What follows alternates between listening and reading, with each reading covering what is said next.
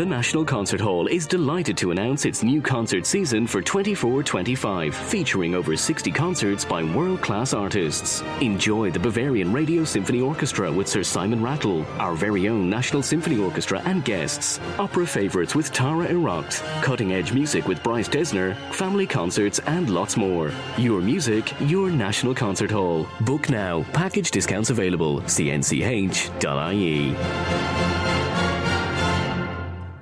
Hey, I'm Ryan Reynolds. Recently, I asked Mint Mobile's legal team if big wireless companies are allowed to raise prices due to inflation. They said yes. And then when I asked if raising prices technically violates those onerous 2-year contracts, they said, "What the f*** are you talking about, you insane Hollywood ass?" So to recap, we're cutting the price of Mint Unlimited from $30 a month to just $15 a month. Give it a try at mintmobile.com/switch. $45 up front for 3 months plus taxes and fees. Promo rate for new customers for limited time. Unlimited more than 40 gigabytes per month. Slows full terms at mintmobile.com.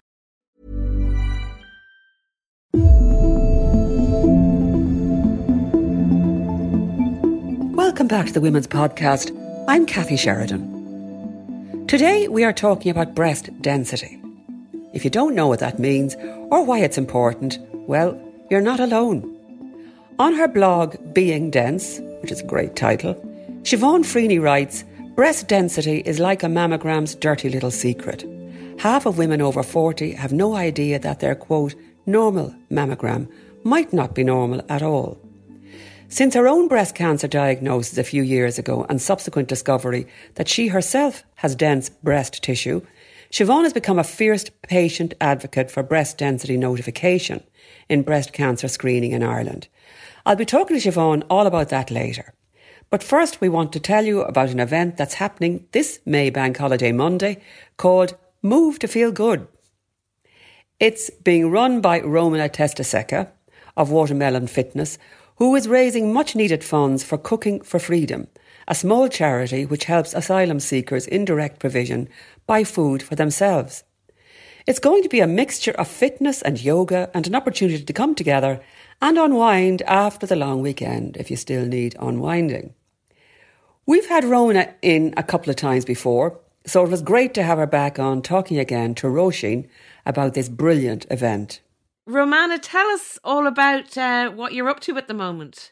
So I'm organising this event in collaboration with Mavis Ramazani, who is the founder of the amazing group Cooking for Freedom, which was born from a necessity to cook, for these women to come together and cook together because they don't have the facilities in direct provision to cook for themselves.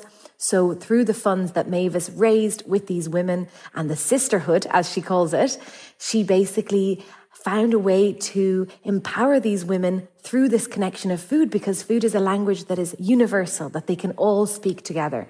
So it's a beautiful thing she's doing. And we are raising funds on the 3rd of May for an event on Zoom, which is going to be a workout and a yoga session led by me. I'm a personal trainer and a yoga teacher. And we have been developing over the weeks a beautiful group of these women who are still living in direct provision of a yoga course, and they will all be hopefully there for the night, so you'll get to meet them. So it's going to be a kind of an event that merges everybody together, brings everybody together, and it's going to be at 6 p.m. Irish time on the 3rd of May on Zoom. Tickets are €15 and all funds are going towards Cooking for Freedom to support and empower these women. So they have Cooking for Freedom. What a brilliant organisation. And we're going to have them on themselves to talk about it at a later date, because we're planning something about direct provision. But they have 2 kitchens that they can use to make the food. But what they're raising funds for now is the ingredients and being able to make really amazing stuff with all the people that are in the group. Yes, so at the moment, they'll be raising that. At the moment, they can't get together physically and cook because of COVID. And of course, we all know the huge implications on our mental health from COVID. And imagine being in direct provision with COVID and everything going on. I mean, the mental health repercussions are enormous. And these women are really, really suffering with their mental health. And that's why Mavis is there to support them. And she's a real pioneer for this movement. She's really present with them. They ring her up and they confide in her. She's really, I mean, she's the protector. You know, she's an incredible, incredible woman. And at the moment, we're raising money to have them be able to buy something nice for themselves and go out and look after, like as Mavis says, go out and get a nice bubble bath or a body lotion, something simple that they can just say, these people are rooting for us. These people are knowing that what we're going through, and they are with us, and they want us to feel better in our minds, because we're all suffering with our mental health. So I think it's really important that these women have some facilities or some resources and some funds to just go out and invest in themselves and do something good for themselves. So at the moment, that's what Mavis is organising, just for them to have a little voucher that they can spend on whatever they wish, because they get pittance every week. I mean, they get so little money, and a lot of them are raising families and trying to get kids fed and trying to get kids clothed. There's just so many things they have to cover cost-wise, that they don't have the resources to get something just nice for themselves, to feel good about themselves. So it's great because at the moment, like you say, COVID regulations, it's not just about food, but it's about getting that lovely treat for people, just something that lifts your day, and we all know what that feels like. But it's, as you said, indirect provision, where, you're overcrowded, where you're in really difficult situations, where you're often traumatized by what you've left behind and all of that. This can really be a lift. I mean, it sounds like an incredible organisation. And how did you get involved, Romana? So I got involved through, can I say, I actually listened to an amazing episode of yours, Roisin, with Caoimhe Butterly, I think her name is, and she was talking about direct provision. And for years I was going to the Ramsey event, the Refugee and Migrant Solidarity Ireland, who were organising this wonderful event in Dublin, where they were merging people who were from Dublin, but also people in direct provision. And it was brilliant. There was all this food from all over the world, and people came together and you could donate, and there was music, and it was just the best vibes. But unfortunately with COVID, that's all gone. So I was thinking, what can I do? What am I able to bring to the world? And, what is my work? So my work is yoga. My work is empowering women. My work is making people feel good. And I do that through movement, through meditation, through yoga. Those are my three kind of outlets. And that's what I'm doing with them. And I reached out to Mavis because I met Mavis at one of those events. And she has been, as I said, just such a great inspiration to us all of support for these women, for her sisterhood. And I love that. And she's basically saying, I am here for you. I'm here to support my women. I know what it's like. She was living in direct provision before. She lived in direct provision for 4 years. So she knows exactly what it's like. So she, much better than me, would have an idea. And when you have her on, you'll hear all about it. But yeah, she'll have an idea of exactly what these women need. Yeah, no, Mavis Ramazani, she sounds incredible, and we will be having her on to talk more about it and her own story too. But in the meantime, the event is happening on Monday, 3rd of May at 6 p.m. on Zoom. I have to say, it sounds fantastic. I might even try and pop along myself, Romana, because it really does sound good. It sounds like something that everyone will just feel better after, It's €15. It's going to be yoga for 30 minutes and a workout for 45 minutes. I might skip that bit, but... Or you can join one session or both. That's right, isn't it? Exactly. You don't have to do both. And people, they don't need much equipment, just a yoga mat or a towel if you don't have a mat, and some water, obviously. And I'm going to give people the details. It's an Eventbrite event. It's Move to Feel Good is the name of the event. And we're going to post the actual web address on our Insta and on all our socials. And I think the main thing is there's no expectation. It's a safe space. A lot of my my yogis, as I call them, a lot of my beautiful women that take part in my classes say it's such a safe space. I always feel free to express myself, and I always feel empowered and relaxed after. So you're bound to feel a little better than when you come in, hopefully. And it's going to be so much fun. It's the bank holiday, and we'll all be together. And also you'll get to meet these amazing women who've been doing yoga with me the last few weeks. So I'm really excited for everyone to come together. Yeah, it's that solidarity that I love about this. There's so many people in Ireland who look on at the direct provision situation and feel so helpless and feel so angry that this is the situation. So it's really brilliant that events like this can bring everybody together. We can hear stories, we can express that solidarity with these women. So I think you're doing a fantastic thing. I'll put all the details up, and I hope loads of people come. Thank you so much. Thank you, Roisin. I really appreciate it. It's always so good to chat to you. The last time we spoke, Romana, you were in Italy, and I don't know what you came back here for, but anyway. You're obviously happy to be here. I love Ireland, absolutely. But also, I mean, it is really hard. I think that's what the podcast that I listened to of yours with Quiva did for me. I was just like, I feel so helpless. I just want to do something.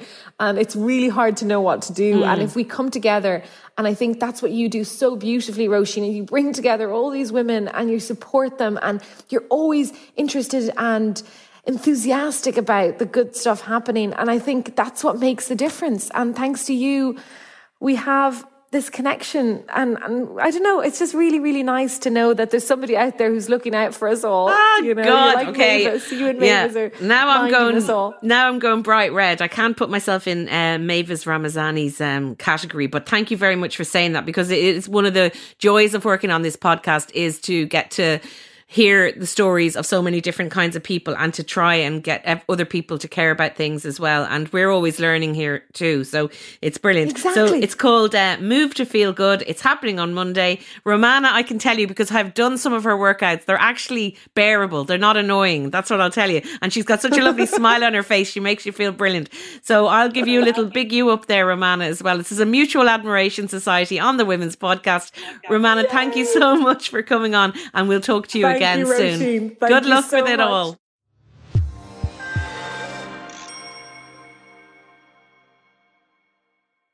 Now, lifestyle blogs are 10 a penny, but well-informed health blogs are hard to find. Siobhan Freeney's Being Dense is an Irish blog aiming to raise awareness around breast density, a condition that increases the risk of developing cancer. Freeney's blog is informative and well written, promoting awareness of breast density as well as the relevance of supplemental breast screening. This awareness is important because you won't know if you have it, and it has nothing to do with breast size or shape. I began by asking Siobhan to explain. Okay, so the first thing I would say is I wouldn't want women to be worrying about it, although I take your point, because most women don't know about it. So when it comes up in conversation, yeah, I mean, you know, we're all so health aware now that you do tend to worry. But that I just would like to say, first of all, this is not me trying to worry people into doing anything. It's about awareness, and it's about giving women information that they need to have. Am I surprised that you don't know about it? No, because the number of women who come to, you know, on the blogs that I write, or any of the seminars that I've gone to, or, you know, any of the Irish Cancer Society awareness, PPI, and they say, gosh, I've never heard of that. And then you talk to researchers. Well, in one case anyway, after a particular seminar, they came to me, 2 of them, and these ladies had been researching breast tissue, breast cells, breast, you know, everything to do with breast cancer for a number of years, that they had never heard of it. You know, you talk to radiographers sometimes, and they've never heard of it. Young radiographers, perhaps now, but certainly radiographers who have been working in the, what would you call it, I suppose, industry. Not all of them, but some of them had been, certainly up until a few years ago, unaware of what breast density is. OK, Siobhan, we'll get around to the figures in a few minutes, because the figures to me were quite astounding.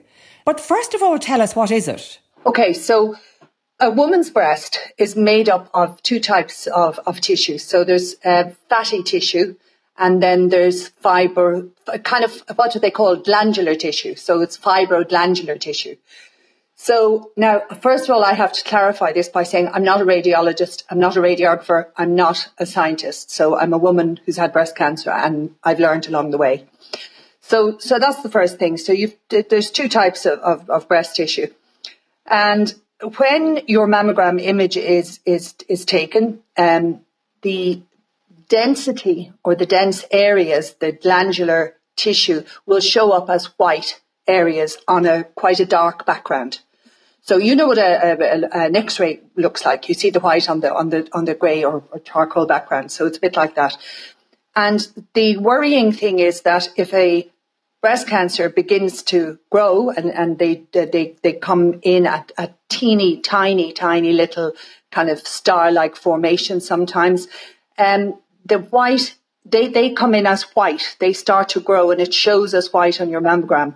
So that's where the worrying aspect of it comes in, that a white on white has a masking effect. And therefore, breast density, when you have large amounts of breast density, which a lot of women do, then you have a lot of opportunity for a breast cancer to be there and remain unseen.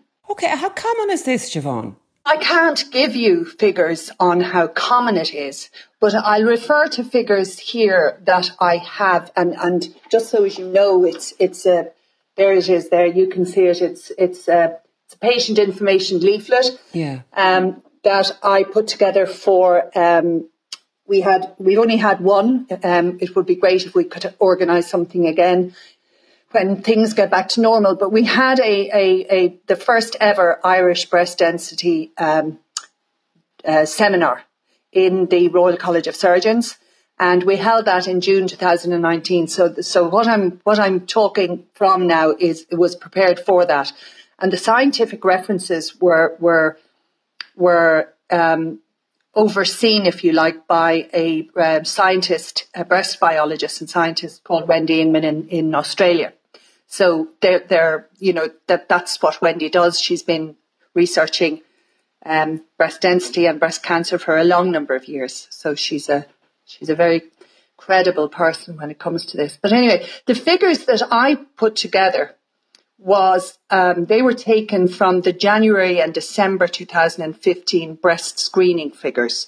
So the way my figures came about, so approximately, I suppose you could say about 86,000 women, over 85,500 women, aged between 50 and 65, 69, have dense breasts. Now, that is based on 43% of the women who are called and attend for their mammogram screening. So you have to go on percentages because nobody has a register of this. There isn't, because it's not considered a clinical indicator, then therefore, I've asked, it would be nice, it would be great if we had a PhD student perhaps that was prepared to take this on in an Irish context and do a study. And I'm hopeful, I'm talking to a couple of different people about the possibility of doing that, but it hasn't happened that I know of. Okay, well, just tell us, what is the risk? So a large amount of people have this, and what are the risks? I mean, in your information, Siobhan, women with the densest breasts are 4 to 6 times more likely to develop breast cancer. Yeah, it's been proven in research that having the highest level of breast density. So let's go back to the percentages, if you like, for a minute. So if you take it that 43% or approximately 43%, say 40 to 50% of women have dense breasts, then you look at the different categories. So you've got heterogeneously dense, which is category C, and then extremely dense, category D. So we would say that 10% have extremely dense breasts, and then about 30, just over 30%, maybe 35% have heterogeneously dense breasts. Now, the other two categories are A and B, so it's A to D. The other two categories are fatty breasts, so that's nice fatty tissue that, shows up everything because there's very little white in it on the mammogram. And then the next one is scattered fibroglandular. And again, because there isn't so much density there, it's much more easy to read the mammogram. So when we're talking about risk, we're talking about the risk of the independent risk of density being a prognostic indicator for breast cancer, and also the risk related to your breast screening, because mammograms don't pick up behind dense tissue. They don't always. I should categorise that. Sometimes they do, but in Well, in my case, I mean, I'm a perfect example of it. Mine didn't show. It didn't show. You know, there was on my last screening mammogram, there was a 3.5 centimetre tumour there that just didn't show. It was particularly difficult type of tumour to image as well. But I had never missed a mammogram, Cathy. I had never ever missed a mammogram, you know, and I had gone always speedily and reported anything that I was in any way concerned about. So when I had a mammogram, say in June, and it was reported clear very speedily, and you know, you know yourself, you get wonderful support there, and the relief of that letter coming in the door telling you that it's clear is fantastic. And then in November, I had a little concern over some. I mean, I don't even know how I spotted it. I still to this day don't know how I spotted it, because it wasn't a lump that I felt. I could see a bit of nipple retraction, and it was so tiny that sometimes I could see it and sometimes I couldn't see it. Anyway, I went about that, and thank goodness I did, because you know, I was sent off. I actually said, I don't want a mammogram. I'd like an ultrasound, please. You know, I want to go for a further assessment. Why did you insist on that at the time? Because I'd had a mammogram. And I just thought, if there's anything there, then I need to know. So I had an ultrasound, say, in my 40s for a cyst. You know, so I knew that was possible. So, and of course my GP, you know, would have gone along with that and said she was I particularly went to a woman that evening because I just had a sense that something wasn't right. I'd never had or seen any type of nipple distortion or distraction. But you had no other symptoms, Siobhan? I had, I suppose, for quite some time, and it had been looked at several times. I had what I would call an area that was lumpy. Now, what I believe that, you know, you cannot feel breast density. So the lumpiness that I was feeling wasn't necessarily, well, it wasn't density, but I was aware that there was an area in my right breast that, you know, if you tried to, or if I would have done it all the time, you know, self-check in the shower sometimes. And I'd had that conversation. This area in my right breast, it would have been for me very difficult or impossible, I would say, to feel a small cyst or lump or whatever, because to me it was just an area that I couldn't, you know, I could palpate an area that I couldn't, you know, self-examine. So that's really why I asked for the ultrasound. So you were sent for the ultrasound, and then what happened? So you go for a triple assessment. So I had the ultrasound, and then I was asked to wait, and I was asked to go in and see a surgeon. And of course, you know, you're kind of, that had never happened before. So, we didn't mention cancer, you know, we didn't talk about it. I did. We talked about it, but we talked around it. So neither of us actually used the word cancer or breast cancer and all I did remember saying to him was, you know, did he think it could be benign, was the way I put it. And he said, not unless I was lucky enough to have a huge cyst. So now the word huge came into it, and that's the way we left it, because obviously the biopsy results had to come in and so on and so forth. So a week later, I was given the diagnosis. So, and by then it was node positive, and by then it had. Well, I know now that at the screening it would have been in or around about 3.5 centimetres, but it had grown to what they considered 5.5. It actually grew to 7 centimetres before it was surgically removed. Yeah. And I suppose the alarming thing about this, Siobhan, without wanting to worry people, but I think it's no harm to get into the detail here. The alarming thing is the previous June you'd had a mammogram, which came back clear. And this was now coming up to Christmas that same year. Yeah. And suddenly you had this sizable tumour.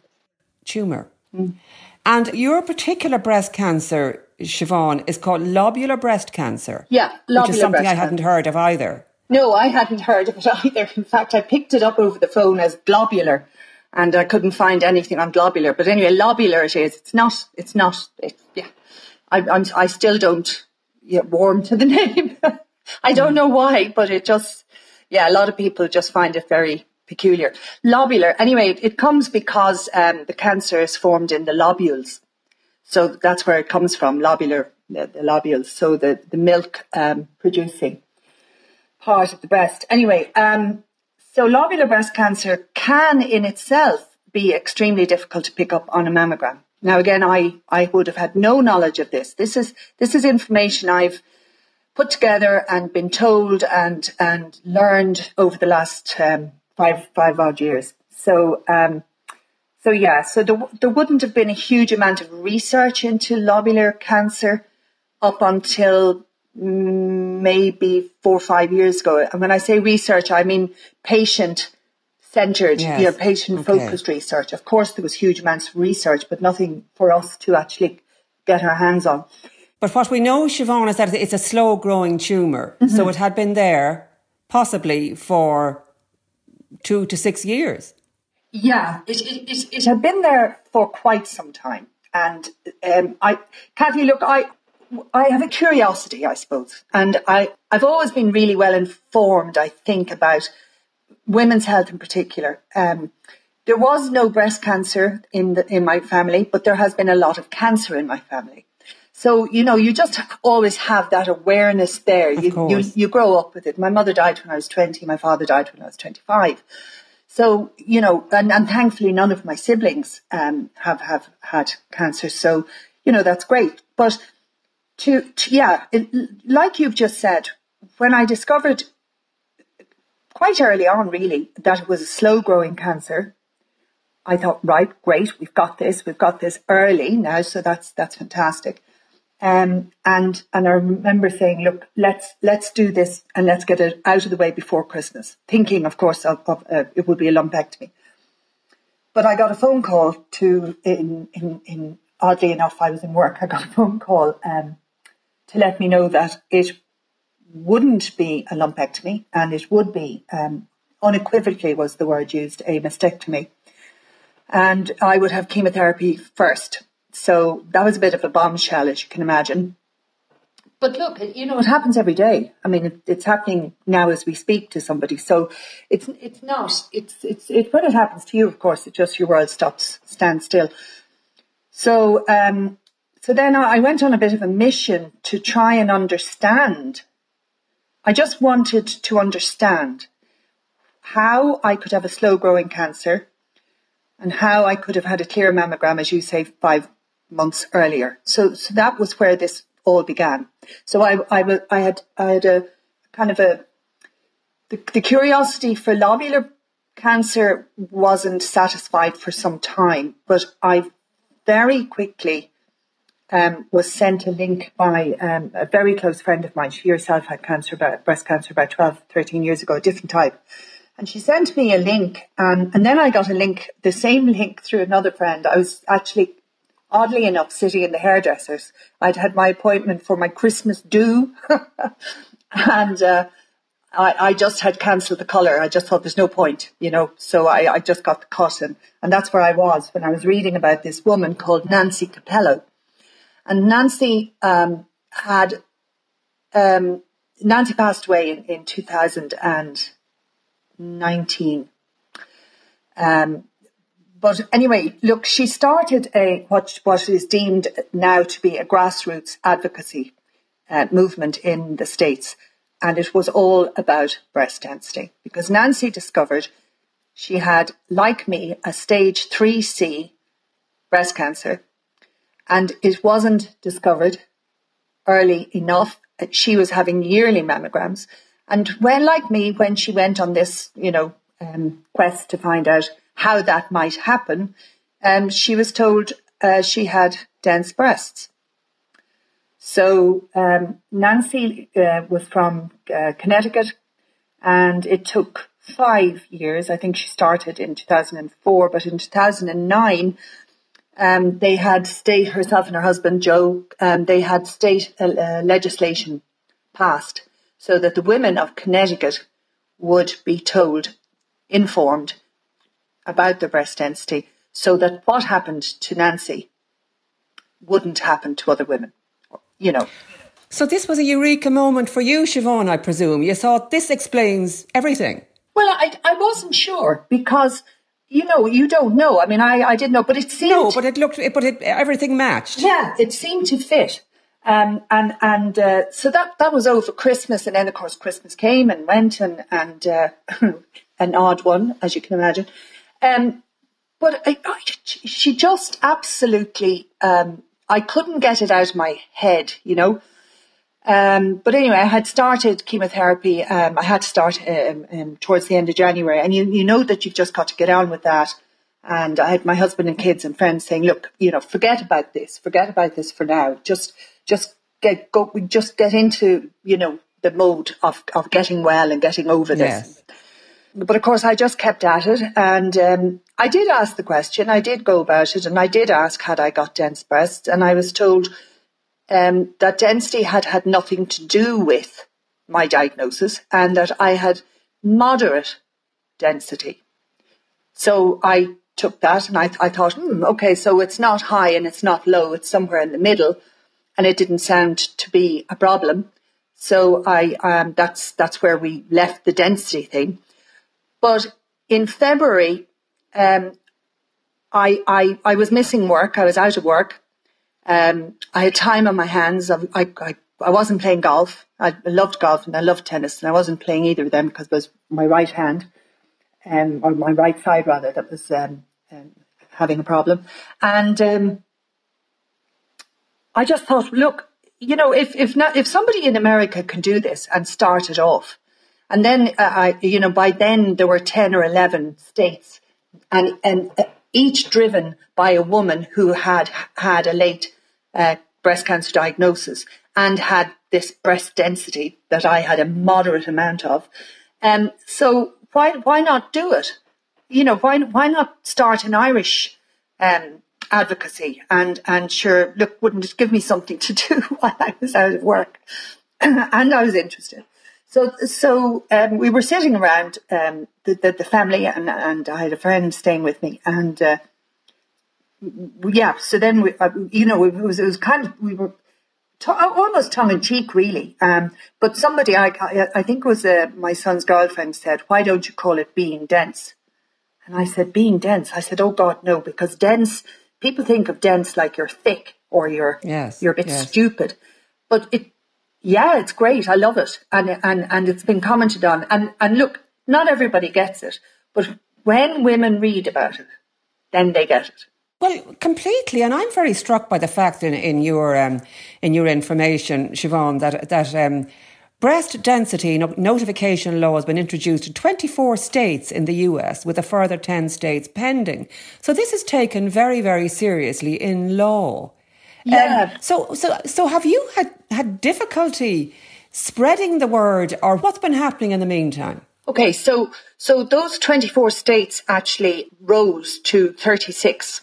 So state legislation was passed in 36 states, and at that stage, Nancy had unfortunately passed away. But there is a very big organisation in the states, densebreastinfo.org, and they had been working away with legislation. And the FDA in February 2019, the FDA passed their recommendation, and that is taken very seriously, as you know. So their recommendation is that all women must be made aware of the category of dense tissue that they have. In writing? Yes. And she is also advised to seek further breast screening, such as ultrasound or MRI? Yes. That would be the advice from a radiologist. If a radiologist tells you that you've got dense breasts, in an open, informed way, they would generally follow up with, and you need ultrasound. And in some cases you may need an MRI, yeah. Okay, so that's the big message here, is that we all need to know our breast density. and we should be told our breast density because of what happened to you, Siobhan. You ended up having a mastectomy. I did, yeah. Now, lobular is one of those lesser known breast cancers, and it grows in a very peculiar fashion. It doesn't grow like a lump.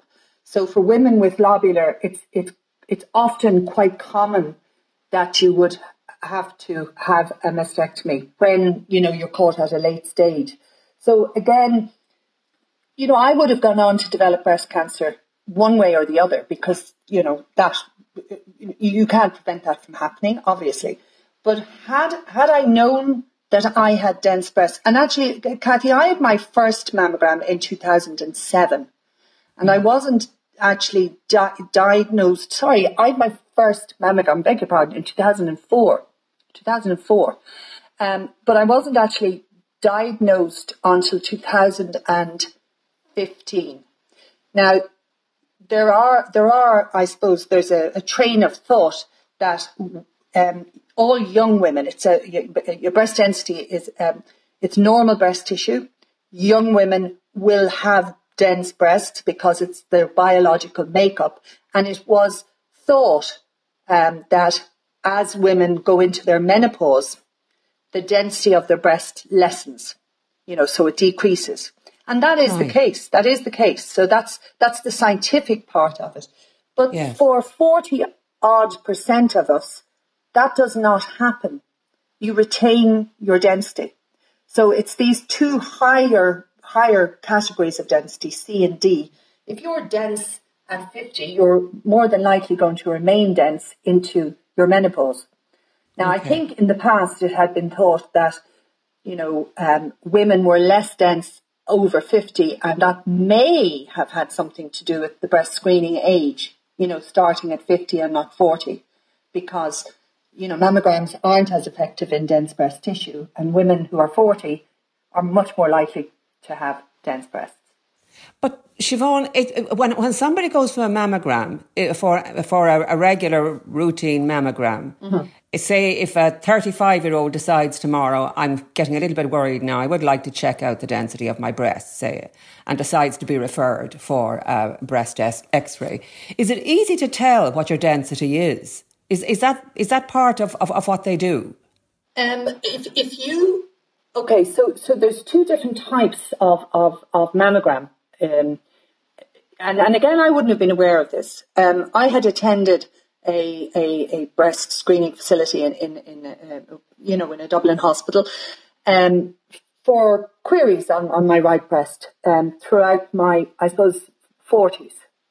And that was because I decided, because I was lucky enough to have private health insurance, so I could have a mammogram, just exactly as you're describing there. I could have a mammogram, I could kind of tick that box, and I'd have what I felt would be a baseline, and then you could compare with that.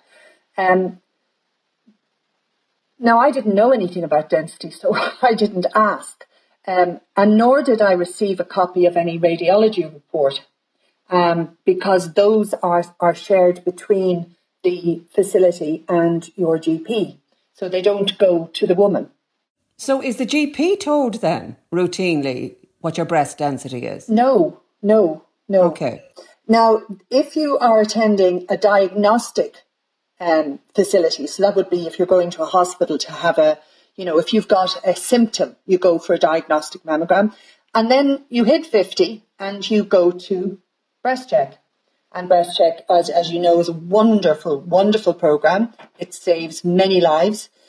Unfortunately, if you have dense breasts, it's not reported to you. It's not routinely reported to you.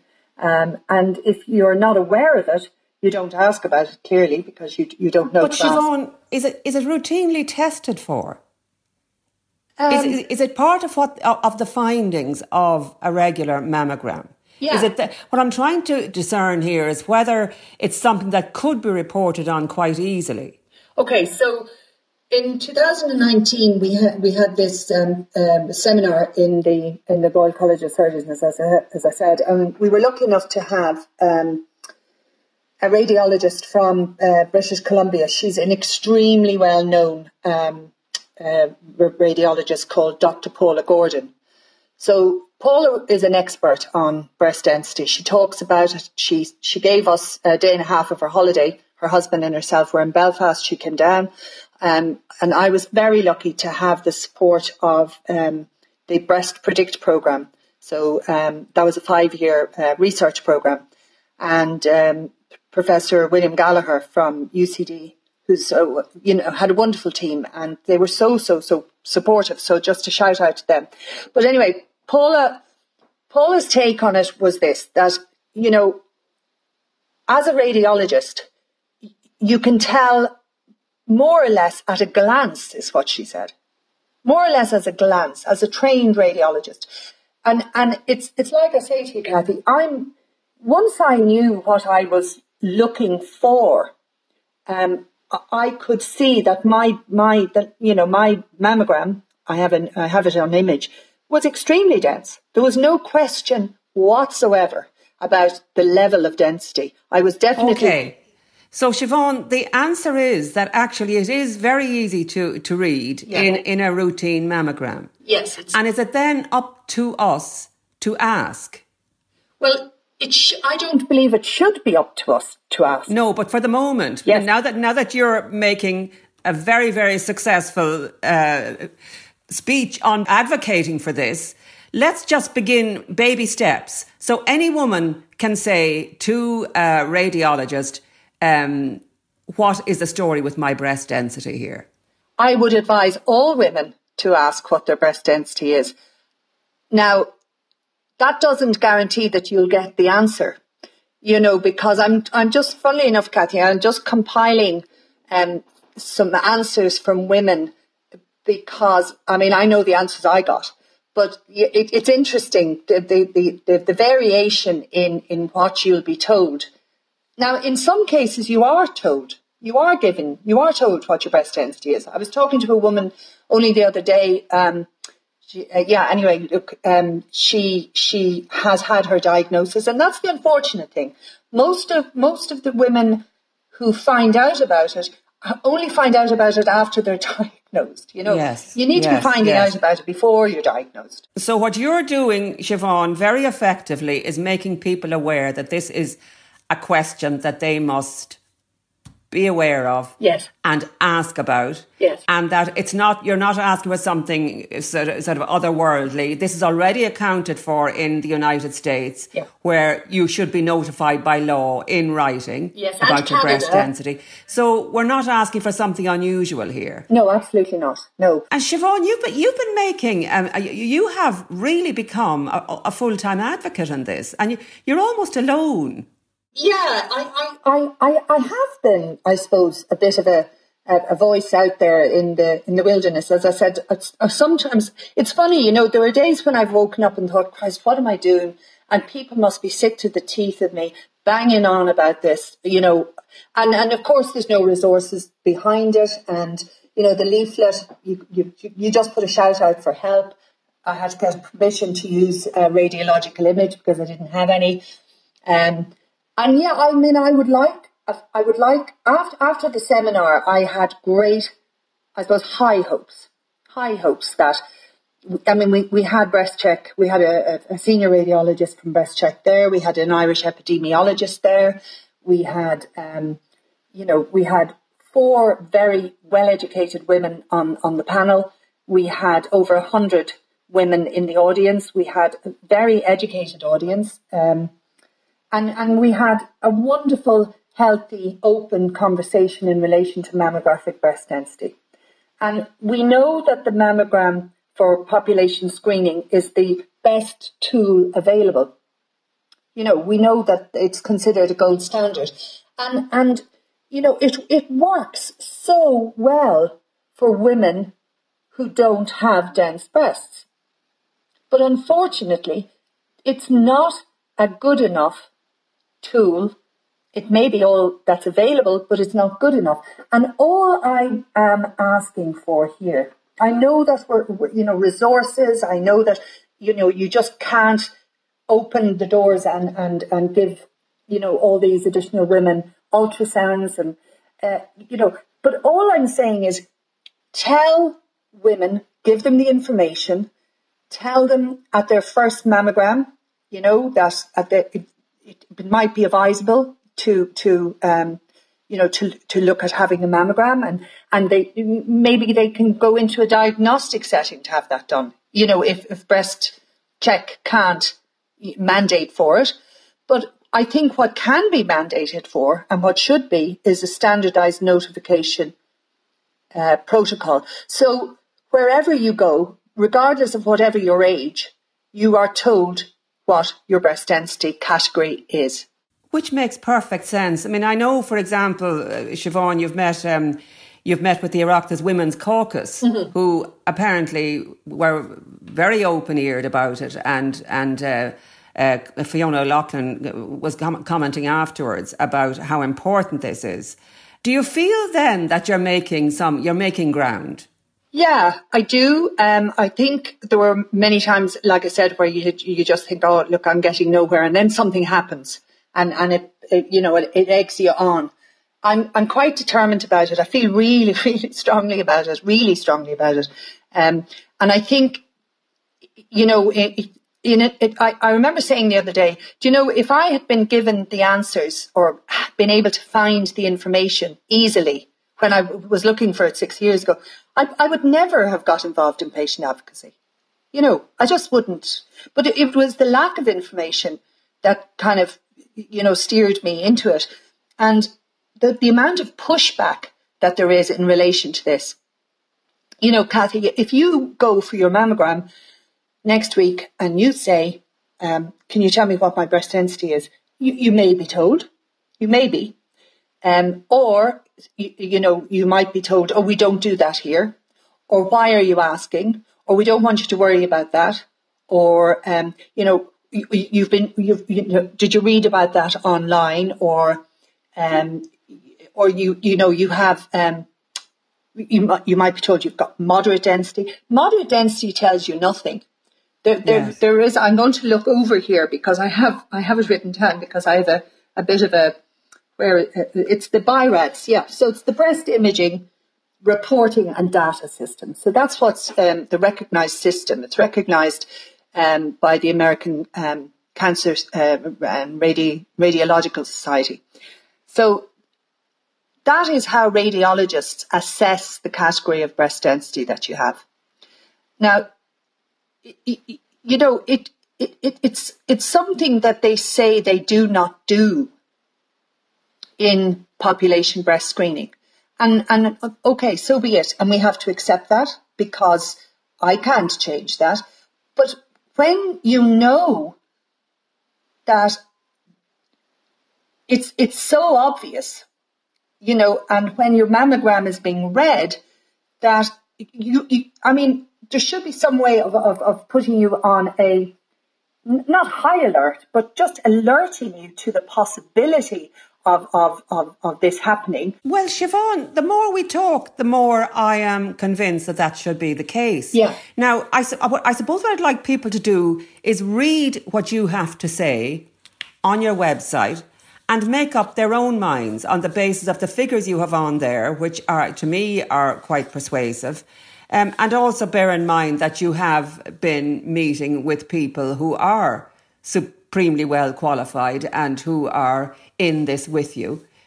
So it seems to me that people really need to inform themselves and act on the information that you are willing to provide and have exhausted yourself providing, I suspect.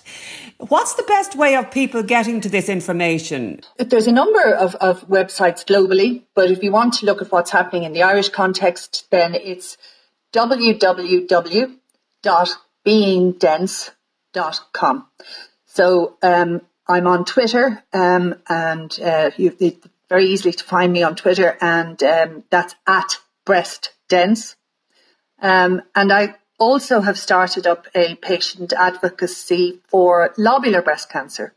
So we have a band of lobsters, and which has really proven extremely helpful for women in Ireland. Well, I think that's all very clear, Siobhan. And like you say, we don't want people to be unduly worried. But it is as always, raising awareness and always going through your GP. Yeah, absolutely. But advocating for yourself as well, as you are advocating for yourself and for many others. Siobhan Freeney, thank you so much, and thank you for the hard work. Thanks, and we may talk again. Well, now, that was informative, wasn't it? And that's all for today. Thanks to our guests Siobhan Freeney and Romina Testaseca. The podcast is produced by Roisin Ingle, Jennifer Ryan and Suzanne Brennan, with JJ Vernon on sound. Remember, you can get in touch with us on social at IT Women's Podcast, or email us with suggestions of issues you'd like to see us covering on the Women's Podcast at irishtimes.com. Mind yourselves, and I will talk to you next time.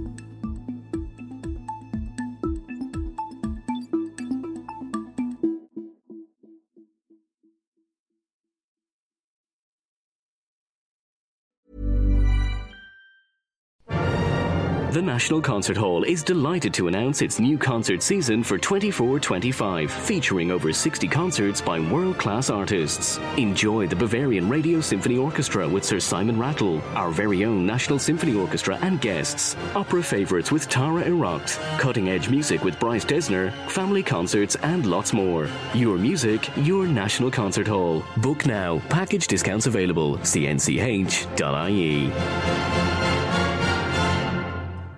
Step onto the legendary clay courts of Roland Garros, where the world's best players battle it out for a chance to win the French Open title. Tennis Channel Plus is your place to watch. Stream every court from your phone or smart TV, live in HD. Don't miss a moment with daily live coverage and match replays on demand, beginning Monday, May 20th. Be there for all the unforgettable moments. Stream now with Tennis Channel Plus.